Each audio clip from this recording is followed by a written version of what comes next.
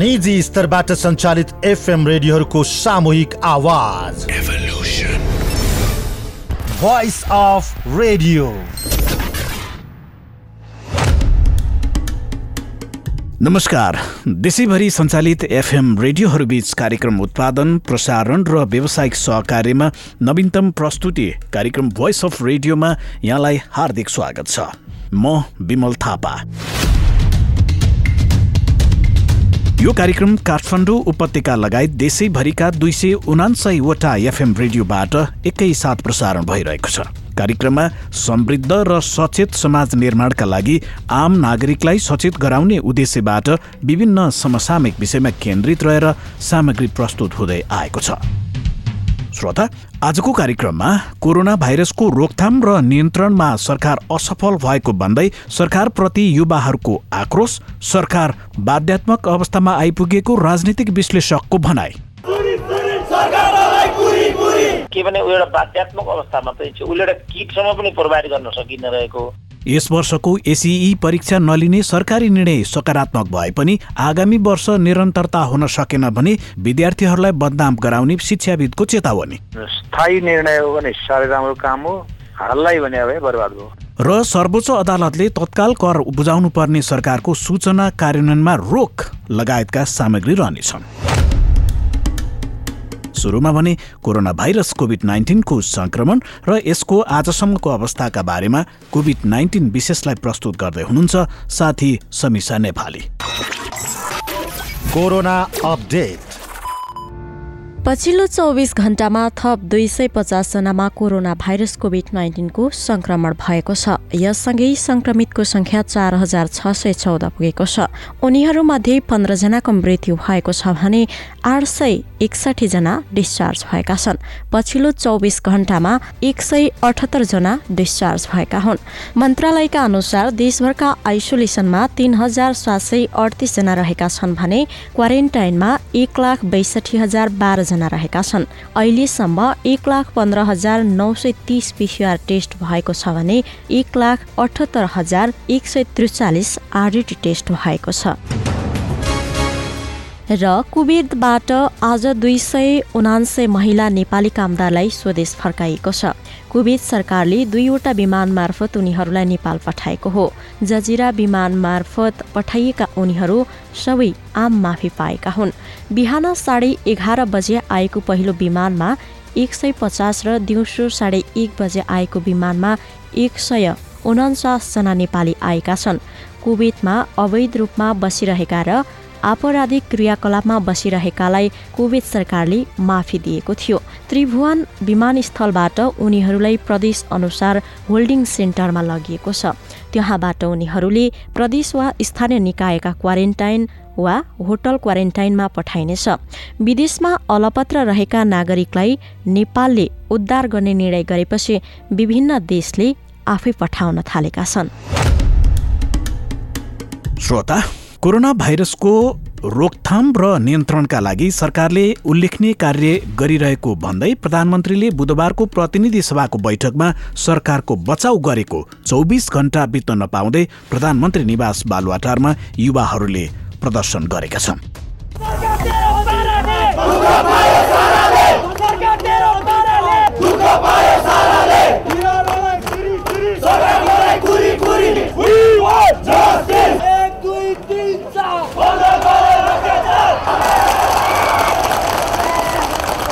दुई दिन अघि पनि नागरिक समाजका अगुवा, विद्यार्थी तथा युवाहरूले यसरी नै बालुवाटार अगाडि भेला भएर सरकारको विरोध गरेका थिए। आजको विरोध कार्यक्रममा प्रहरीले पनि पानीको फोहरा र अश्रु ग्यास प्रहार गरेको थियो। नक्साल भाट भटेनीमा जम्मा भएका प्रदर्शनकारीलाई प्रहरीले तितर बितर बनाउन खोजेको थियो। 5 राउन्ड अश्रु ग्यास पनि हानिएको प्रदर्शनकारीहरूले बताएका छन्। यद्यपि प्रदर्शनकारी युवाहरूले लकडाउन उल्लङ्घन गरेका कारणले प्रहरीले सामान्य बल प्रयोग गर्न बाध्य भएको महानगरीय प्रहरी परिसरका प्रवक्ता सुशील कुमार यादवले बताउनुभयो।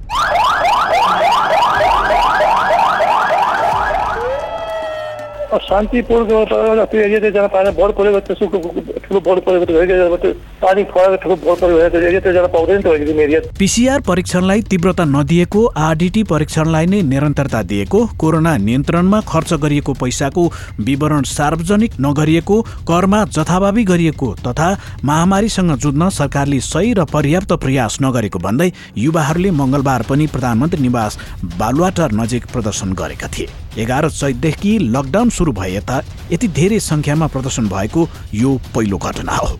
उनीहरूले 2 दिन अघि पनि बालुवाटारमा सरकार विरुद्ध शान्तिपूर्ण प्रदर्शन गरेका थिए। सो प्रदर्शनमा पनि प्रहरीले बल प्रयोग गरेको थियो। श्रोता, विगत 80 दिनदेखिको लकडाउनलाई खुकुलो बनाउने सरकारको औपचारिक निर्णय सार्वजनिक हुन नपाउँदै सर्वसाधारणहरू हिडडुल गर्न थालेका छन् भने व्यवसायीहरूले पनि व्यवसाय सुरु गर्न थालेका छन्। तर प्रहरी प्रशासनले पनि यो विषयमा औपचारिक निर्णय नभइसकेको भन्दै नियन्त्रण गर्ने प्रयास गरिरहेको छ। लामो समयसम्मको लकडाउन खुल्ने औपचारिक निर्णय सार्वजनिक हुन नपाउँदै जनजीवन सामान्यतर्फ गइरहेको हो त भनेर हामीले विश्लेषक डाक्टर सुरेन्द्र केसीलाई सोधेका थियौँ।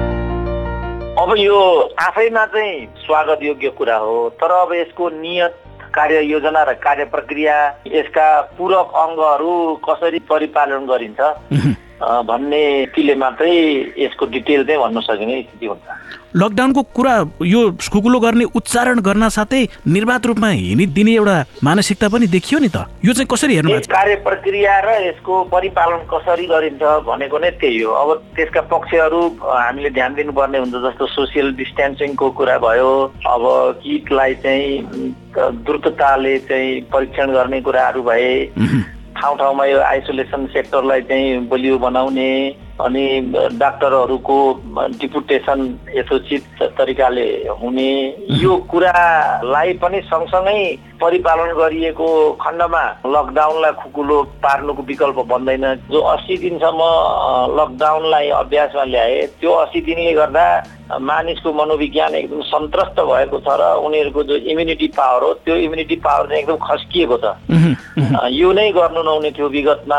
ठाउँ ठाउँमा यसलाई जसरी प्रतिरोध गर्ने जे विधिहरू अवलम्बन गरिए, जे भयो, जे सफलताहरू अब सिङ्गापुरकै भनौँ, जापानकै भनौँ, अब चाइना त भन्नै परेन। मैले बिहान मात्रै अस्ट्रेलियामा कुरा गरिरहेको थिएँ। अस्ट्रेलियालाई पनि उनीहरूले अलमोस्ट ओभरकम गर्न सफल भइसकेको एउटा स्थिति छ। अब त्यहाँ यस्तो किसिमको टेरिबल लकडाउनको विधि भन्दा पनि अन्य विधिहरूलाई ठिकसँग परिपालन गरिएको फलस्वरूप उनीहरू विजयी बनिरहेका छन्। त्यस्तो बेला अन्धाधन्द लकडाउन खुकुलो भयो, भयङ्कर भयो भन्ने ठाउँमा चाहिँ हामीहरू छैनौँ।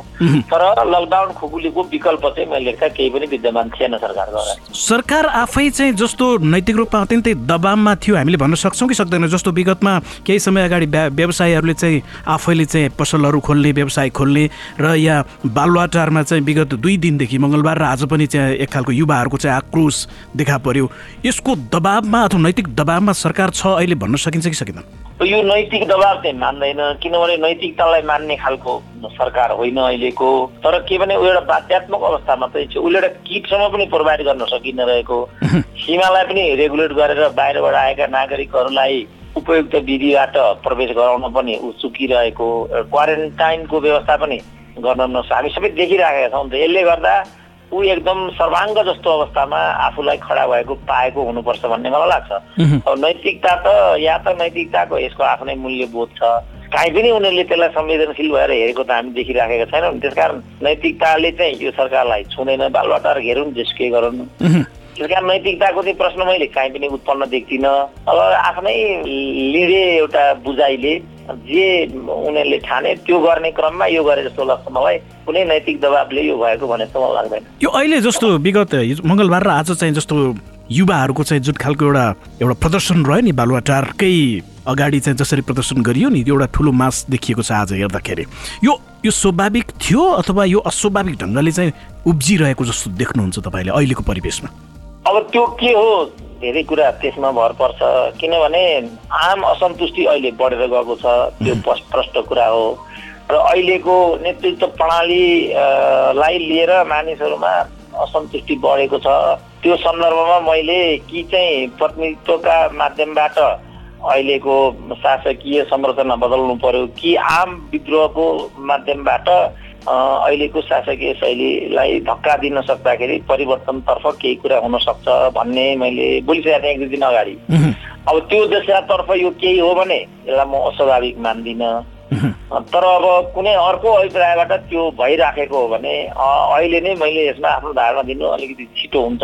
यो अहिले मुलुक जुन खालको एउटा परिस्थितिबाट हामी गुज्रिरहेछ नि, यो परिस्थिति अहिले यस्तो खालको गतिविधिको लागि अनुकूल हो अथवा यसलाई प्रतिकूल नै मान्न सकिन्छ? मैले कोभिडसँग जोड्न खोजेँ। होइन, अब कोभिडकै बीच पनि कत्रो आन्दोलन भइराखेको छ त अमेरिकामा। हामी देखिराखेका छौँ कोभिडकै बिचमा त्यो कुरा भएको। लकडाउन मान्नेमा हतियारै बन्दुकै लिएर त्यहाँ त जनता सडकमा आयो। त्यस कारण कोभिड भन्दैमा सुतेर बस्नुपर्छ भन्ने चाहिँ होइन। मुख्य कुरा के हो भने सरकारले गर्दै पनि र जनतालाई उचित राहत र सुविधाहरू दिँदै पनि त्यस्तो किसिमको प्रतिक्रिया उत्पन्न भयो भने त्यसलाई चाहिँ कोभिडसँग जोड्न मिल्यो। अब सरकारले मनपर्दी गर्दै जाने, जनताले राहत सुविधा पनि नपाउने अनि उनीहरू सुतेर बस्नुपर्छ भन्ने सरकारवादीहरूको सोचाइ हो भने त्यो पनि मिल्दैन। त्यसकारणले अब यो के हो, धेरै कुरा त्यसमा भर पर्छ। अब अहिले सरकारको कोभिडलाई ट्याकल गर्ने जुन विधि छ, यो ट्याकलिङको विधिको सन्दर्भमा प्रतिक्रिया उत्पन्न हुनुलाई म अस्वाभाविक मान्दिनँ। तर अब अस्वाभाविक होइन भन्दैमा अराजकतातिर विषय जान थाल्यो भने त्यसलाई हामी जस्तो अब बौद्धिक तहमा बसेको मान्छेले उदासीन भएर हेर्न पनि सक्ने सम्भावना हुँदैन। त्यस कारण मैले अघि पनि भने ठ्याक्कै यो के हो, किन हो, कसले हो त्यो प्रश्न नभइकन यो ठ्याक्कै यसलाई यस्तो उस्तो भनेर भन्यो भने त्यो अलिकति अपरिपक्व हुन्छ, फेरि अर्को खालको प्रतिक्रिया आउने डर हुन्छ। हामीले त्यो सन्तुलित त्यसमा धारणा बनाउनु अहिलेलाई मैले लेख्दा राम्रो हुन्छ। उहाँ हुनुहुन्थ्यो भोइस अफ रेडियोसँग कुराकानी गर्दै विश्लेषक डाक्टर सुरेन्द्र केसी।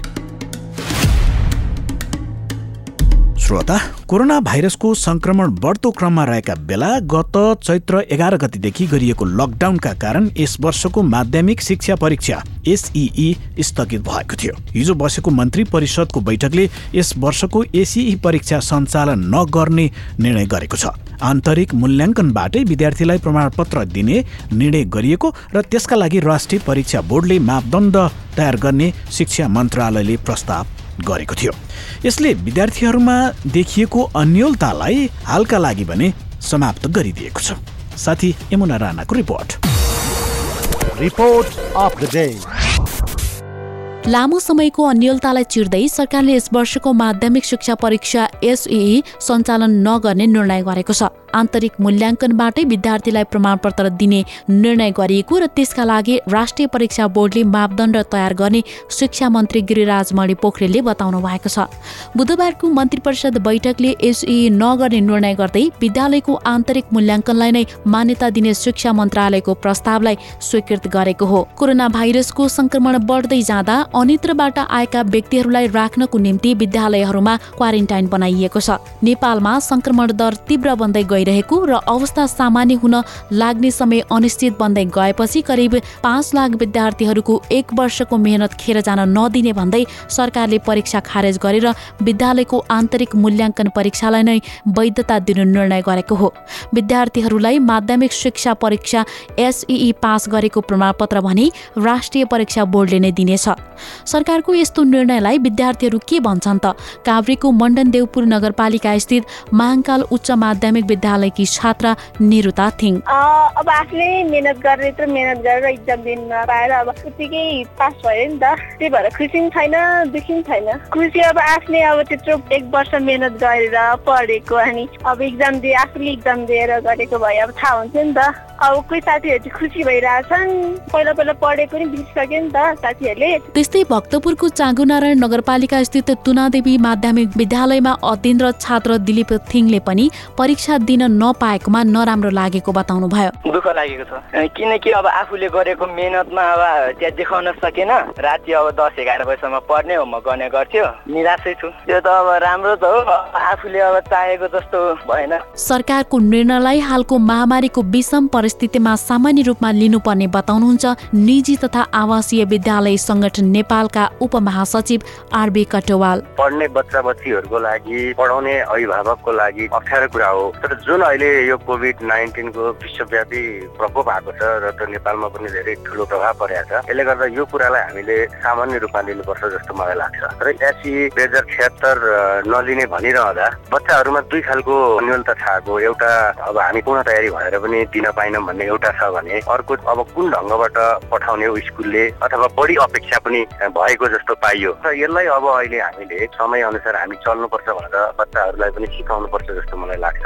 यो अवस्थामा विद्यार्थीहरूले सकारात्मक रूपमा लिदिने र सरकारले जुन निर्णय गरेको छ त्यो निर्णयलाई आत्मसात गरेर स्कुलका प्रिन्सिपलहरूले पनि आफ्नो बच्चा बच्चीहरूको जुन यो आन्तरिक मूल्याङ्कनमा उहाँहरूलाई मेरो यो बच्चाको कपासिटी यो किसिमको छ भन्ने थाहा पाएर कहीँ कतै मेरो हातमा छ भनेर त्यो हिसाबले मार्कसिट या रिजल्ट नबनाउनलाई पनि म चाहिँ आग्रह गर्न चाहन्छु। र बच्चा बच्चीलाई पनि यो कुरालाई एकदम सामान्य रूपमा लिनुहोस् र तपाईँहरू अब 11 कक्षाको लागि पूर्ण रूपमा तयारी हुनुहोस् भन्छु म चाहिँ। सरकारको यस वर्षको एसई नलिने निर्णय राम्रो काम भएको भन्दै एसई खारेज गर्ने निर्णय सधैँका लागि भए राम्रो हुने, तर यस वर्षको लागि मात्रै भए यो निर्णयले यस वर्ष उत्तीर्ण हुने विद्यार्थीहरूलाई भविष्यमा बदनाम गराउने बताउनुहुन्छ शिक्षाविद विद्यानाथ कोइराला। त्यसमा चाहिँ के जस्तो अहिले हाललाई भन्ने शब्द परेर गएको छ त्यहाँ होइन प्रस्ताव जाँदा। अब त्यो हाललाईको साटो सदालाई भएर भन्यो भने बडो राम्रो काम भयो। हाललाई मात्रै भयो भने त्यसले फेरि आधा काम बाँकी राख्यो, त्यो बर्बाद भयो। बर्बाद किन भयो भनेर भन्दाखेरि एउटा त यो कोरोना वर्षमा पास गरेको एसी भनेर भन्यो भने बेइज्जत हुने भयो। त्यो कारणले गर्दाखेरि त्यो बेइज्जत जिन्दगीभरि बसिरह्यो। कहिले पास गरे भन्ने 70 सालमा कोरोना वर्ष भन्ने चाहिँ नि हुन सक्छ, त्यो बदनामको कुरो हो होइन। अब हाललाई भनेर अहिलेलाई चाहिँ यसो गर्ने, अब त्यसमा चाहिँ दुईटा ऐनको दुईटा बुँदामा चाहिँ संशोधन गर्नुपर्ने रहेछ, दुईटा दफामा। त्यो दुईटा दफामा संशोधन गर्नुपर्ने बुँदा नम्बर 2 र बुँदा नम्बर 4 मा त्यो संशोधन गर्ने किसिमको प्रक्रियाको निम्ति चाहिँ नि संसदमा लानुपर्ने एउटा नियम हुँदो रहेछ, परम्परागत तरिका। त्यसको मिति सकियो। दोस्रो तरिका चाहिँ नि अध्यादेश जारी गर्ने रहेछ, दोस्रो तरिका हो। संसद चल्या भने अध्यादेश लानु हुँदैन। त्यसो भए त्यो अप्ठ्यारोमा परिरहेछ। त्यो अप्ठ्यारोलाई कसरी सल्टायो भन्नेले निर्णायक भूमिका खेल्छ। प्रक्रियाको थालनी गरेको म शिक्षा मन्त्रालयलाई धन्यवाद, एकदमै राम्रो काम सुरु गरिरहेको छ। मन्त्री परिषदले निर्णय गर्यो भने त्यो पनि राम्रो कुराकानी भयो। अब स्थायी निर्णय हो भने साह्रै राम्रो काम हो, हाललाई भने अब बर्बाद भयो। आगामी वर्षदेखि एसई के गर्ने भन्ने विषयमा भने संघीय शिक्षा ऐनबाटै सम्बोधन गर्ने गरी मन्त्रालयले कार्य गरिरहेको छ। विद्यालयबाट यसअघि हुँदै आएको मूल्याङ्कनकै आधारमा बोर्डबाट प्रमाणीकरण गर्ने गरी मन्त्रालयले प्रस्ताव लगेको थियो। विद्यालयले यसअघि नै गरेको मूल्याङ्कनलाई स्थानीय तहमा रहेको कक्षा 8 को परीक्षा सञ्चालन गर्ने संयन्त्रबाट सिफारिस गर्ने, उक्त कामको अनुगमन प्रदेश सरकारले गर्ने र बोर्डले प्रमाणीकरण गर्ने प्रस्ताव शिक्षा मन्त्रालयको छ। गत चैत्र 6 गतेदेखि सञ्चालन गर्न समेत तालिका बनाइएको एसई नेपालमा कोरोना संक्रमण फैलन थालेपछि संक्रमण त्रासका कारण परीक्षाको एक दिन अघि चैत्र 5 गते स्थगित गरिएको थियो। 4,82,000 विद्यार्थी एसई परीक्षाको तयारीमा रहेका थिए। भोइस अफ रेडियोका लागि यमुना राणा, क्यापिटल एफएम काठमाडौँ। श्रोता, कोरोना भाइरसको संक्रमण रोकथाम र नियन्त्रण गर्न भनेर सरकारले चैत्र 11 गतेदेखि मुलुकभर लकडाउन गरेको 80 दिन पुगिसकेको छ। नेपालमा दोस्रो व्यक्तिमा कोरोना संक्रमण पुष्टि भएपछि सुरु गरिएको लकडाउनको यो अवधिमा मुलुकभर कोरोना संक्रमितहरूको संख्या 4500 भन्दा बढी भइसकेको छ। कोरोनाकै कारण ज्यान गुमाउनेहरूको संख्या 15 पुगेको छ। तर सरकारले अब लकडाउन खुकुलो बनाउने रणनीति लिएको छ। यो अवस्थामा लकडाउनलाई खुकुलो बनाउनु कतिको उचित हो भनेर साथी प्रतीक नेउपानेले जनस्वास्थ्यविद डाक्टर अनुप सुवेदीलाई सोध्नु भएको थियो। विशेषज्ञको आवाज। अब यस्तो जनस्वास्थ्यमा त्यो पनि कोभिड-19 रोग केही दृष्टिकोणबाट हेर्दा त लकडाउनको मोडालिटी परिवर्तन गर्ने अथवा खुकुलो पार्ने समय पटक्कै होइन। हामीले एकजना बिरामी भेटिँदा कि दुईजना दोस्रो बिरामी भेटिँदा लकडाउन सुरु गरेका थियौँ। अहिले अब 4,000 जना छ होइन। सम्भवतः 4,000 भन्दा धेरै बढी छ, किनभने अझै 30,000 वटा स्वाब चाहिँ रिपोर्ट नभइकन बसिरहेको छ भनेर आज पत्रिकामा पढिरहेको थियौँ। त्यसो हुँदा अब अरूको कुरा संक्रमण दिनदिनै बढिरहेछ, त्यो दर बढिरहेछ। यस्तो हिसाबले चाहिँ अब लकडाउन खुकुलो पार्ने समय होइन। अब तर त्यति भन्दै गर्दाखेरि अब अरू बाध्यताहरू छन् यहाँ।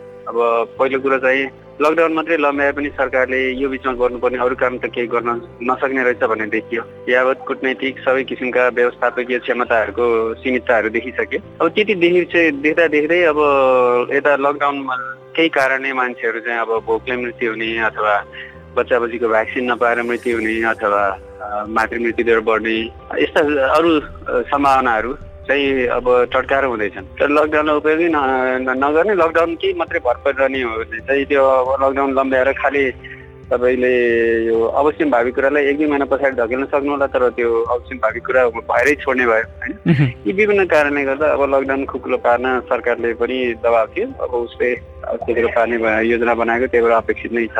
अब डर चाहिँ छ, रिस्क छ। जस्तो अब डर छ भनेर भन्नुभयो तपाईँले, नेपालमा कोरोनाको जोखिम अब कतिको छ? अब यो कति समयसम्म लम्बिएला अथवा कुन अवस्थामा चाहिँ पुग्ला यसको यो सङ्क्रमण?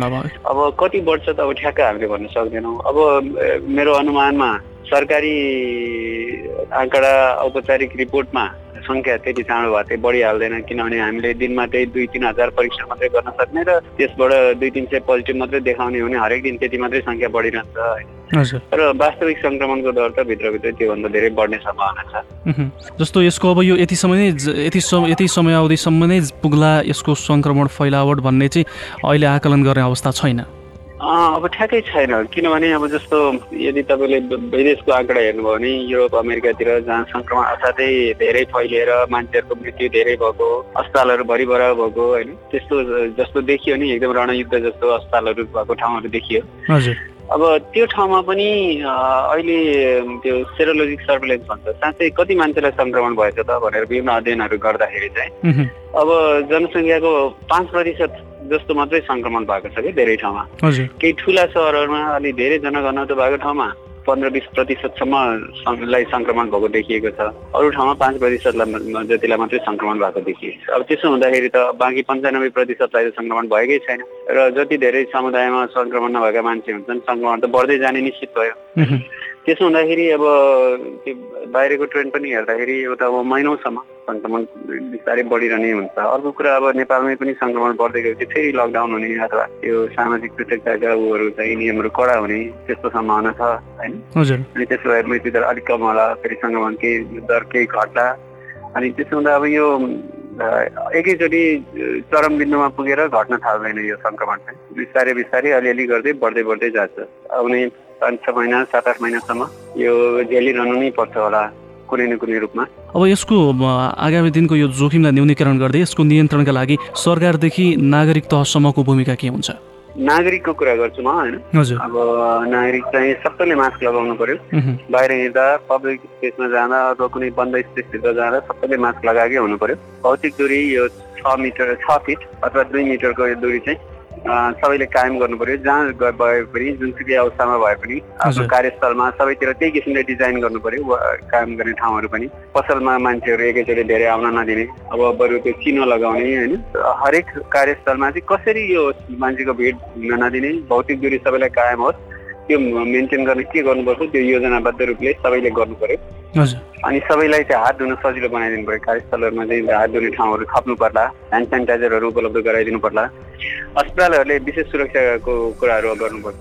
त्यो सबै मान्छेलाई, निश्चित लक्षण भएका मान्छेलाई चाहिँ अस्पताल भन्दा सके बाहिर नै होइन अथवा भए पनि अस्पतालको एउटा छुट्टै ठाउँमा लगेर हेर्ने, ताकि त्यो बिरामीहरू चाहिँ अरू मान्छेसँग सम्पर्क नहोस्, अरूलाई सर्ने डर नहोस्। अनि त्यहाँ चाहिँ चिकित्साकर्मी पनि उपयुक्त लुगाहरू लगाएर उपयुक्त सावधानी अप्नाएर मात्रै त्यो बिरामी हेर्दाखेरि चिकित्साकर्मी पनि जोगिने भए होइन। अब अस्पतालमा भिजिटरहरू अनावश्यक रूपमा आउन नदिने। अब सरकारले गर्ने चाहिँ हेर्नुहोस्, अब सरकारकै नियन्त्रणमा चाहिँ हामीले भने गराएर हुँदैन। अब सामान्य हिसाबले भन्दा सबैले थाहा पाएको कुरा चाहिँ परीक्षणको दायरा सङ्कुचन गर्ने होइन, झन् बढाउनु पर्यो। कम्तीमा लक्षण भएका मान्छे सबैले परीक्षण गर्न पाउने बनाउनु पर्यो। उनीहरू यसमा खालि क्राइटेरिया अलिक उदार बनाइदिनु पर्यो। अनि त्यसपछि अब यो क्वारेन्टिनमा भएका मान्छेलाई परीक्षण नगरी पठाउने त्यस्तो गर्नु भएन। जस्तो अपरेसन गर्नु अगाडि यस्ता विभिन्न उसमा चाहिँ अलिकति उदार भएर पिसिआर गर्न दिने व्यवस्था गरिदिनुपर्छ, ताकि अस्पतालहरू बन्द नहुन्, अस्पतालहरू सङ्क्रमण नफैलियोस् होइन। अर्को चाहिँ अब ल्याब रिपोर्ट ढिलो भएको कारणले कन्ट्याक्ट ट्रेसिङ पनि एकदम ढिलो भइरहेको छ। अब तपाईँको 1 हप्तापछि रिपोर्ट आयो भने कन्ट्याक्ट ट्रेसिङ गर्न अरू 4-5 दिन लाग्छ। त्यसो हुँदाखेरि हाम्रो यो कन्ट्याक्ट ट्रेसिङमा अलिक जनशक्ति बढाइदिनु पर्यो, मान्छेहरू अलिक धेरै उपलब्ध गराइदिनु पर्यो, ताकि चाँडोभन्दा चाँडो कन्ट्याक्ट ट्रेसिङ होस्। ल्याबमा जनशक्ति बढाइदिनु ताकि ल्याबमा यो स्वाबहरू छन्केर नबस्छन्। यस्ता कुराहरू धेरै छन्। भनेपछि अब आगामी दिन झन् जोखिमपूर्ण छ नेपालको लागि एकदमै जोखिमपूर्ण चुनौतीपूर्ण छ। यसमा चाहिँ सबै समुदायले मिलेर सामूहिक जिम्मेवारीको रूपमा काम गर्नुपर्छ। सरकारले अब दबाब पनि दिनुपर्छ, आफ्नो तर्फबाट अपनाउने सुरक्षाको पनि अपनाउनु पर्छ। अनावश्यक रूपमा बाहिर भिडभाडमा जानु पनि हुँदैन। अब लकडाउन अहिले सुरुमा लकडाउन खुकुलो पार्नुको अब उद्देश्य यदि मैले बुझेको ठिक हो भने चाहिँ सबैभन्दा न्यून आय हुने, सबैभन्दा यो आर्थिक हिसाबले सबैभन्दा कमजोर, सबैभन्दा यो अर्थतन्त्र कमजोर हुँदाखेरि चाहिँ सबैभन्दा चाँडो भोकमरी यस्ता कुराहरू सपेटामा पर्न सक्ने समुदायको लागि हो। भनेपछि उहाँहरूलाई चाहिँ अब अलिकति खुकुलो पारिदिएर सजिलो बनाइदिनुपर्छ। तर सबैले अब आफ्नो बिजनेसहरू त्यही महत्त्वको नहुन सक्छ, त्यही सामाजिक महत्त्वको नहुन। अब सबैले एकैचोटि खोल्न हतार पनि गर्नुहुन्न। चाहिने अलिक प्राथमिकतामा रहेका त्यस्ता कृषि सम्बन्धी अथवा न्यून आय भएको वर्गलाई सहयोग गर्ने खालका बिजनेसहरू चाहिँ अलिकति हतार गर्नु पर्यो, अरू चाहिँ हतार गर्नु हुँदैन। उहाँ हुनुहुन्थ्यो भोइस अफ रेडियोसँग कुराकानी गर्दै जनस्वास्थ्यविद डाक्टर अनुप सुवेदी। एउटा अर्को प्रसङ्ग, सर्वोच्च अदालतले तत्काल कर बुझाउनु पर्ने सरकारको सूचना कार्यान्वयनलाई रोक लगाइदिएको छ। न्यायाधीशहरू अनिल कुमार सिन्हा र डाक्टर मनोज शर्माको इजलासले लकडाउन खुलेको 30 दिनभित्र कर बुझाए हुने भनी अन्तरिम आदेश जारी गरेको हो। आन्तरिक राजस्व विभागले कर तिर्न जारी गरेको सूचना जेठ 20 गतेबाट बढाएर असार 7 गतेसम्म पुर्याएको थियो। तर कर तिर्न ताकेता गरेको सूचनाले व्यवसायीहरू मारमा परेको भन्दै अधिवक्ता सिर्जना अधिकारी लगायतले सर्वोच्चमा रिट निवेदन दर्ता गरेका थिए। सर्वोच्च अदालतले लकडाउन खुलेको मितिलाई प्रारम्भ बिन्दुको रूपमा मान्नुपर्ने आदेश समेत गरेको छ। यस अघिको फैसलामा सार्वजनिक यातायात खुलेपछिको अवस्थालाई लकडाउन खुलेको मानिने भनी व्याख्या गरिएको थियो। यो आदेशमा भने त्यसबारे स्पष्ट खुलाइएको छैन।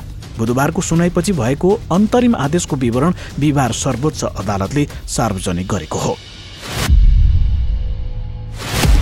श्रोता, कार्यक्रम भोइस अफ रेडियो काठमाडौँ उपत्यका लगायत देशैभरिका 279वटा एफएम रेडियोबाट एकैसाथ प्रसारण भइरहेको छ। कार्यक्रममा समृद्ध र सचेत समाज निर्माणका लागि आम नागरिकलाई सचेत गराउने उद्देश्यबाट विभिन्न समसामयिक विषयमा केन्द्रित रहेर सामग्री प्रस्तुत हुँदै आएको छ। हवस् त, आजको कार्यक्रम यति नै। भोलि हामी थप विषयवस्तुका साथ फेरि पनि उपस्थित हुनेछौँ। तबसम्मका लागि कार्यक्रम उत्पादनमा साथ दिनुहुने साथीहरू प्रतीक नेउपाने, यमुना राणा, समीक्षा नेपाली र विश्वराज विष्टसँगै म विमल थापालाई पनि बिदा दिनुहोस्। तपाईँ सचेत रहनुहोस्, स्वस्थ रहनुहोस् अनि सुरक्षित रहनुहोस्। नमस्कार।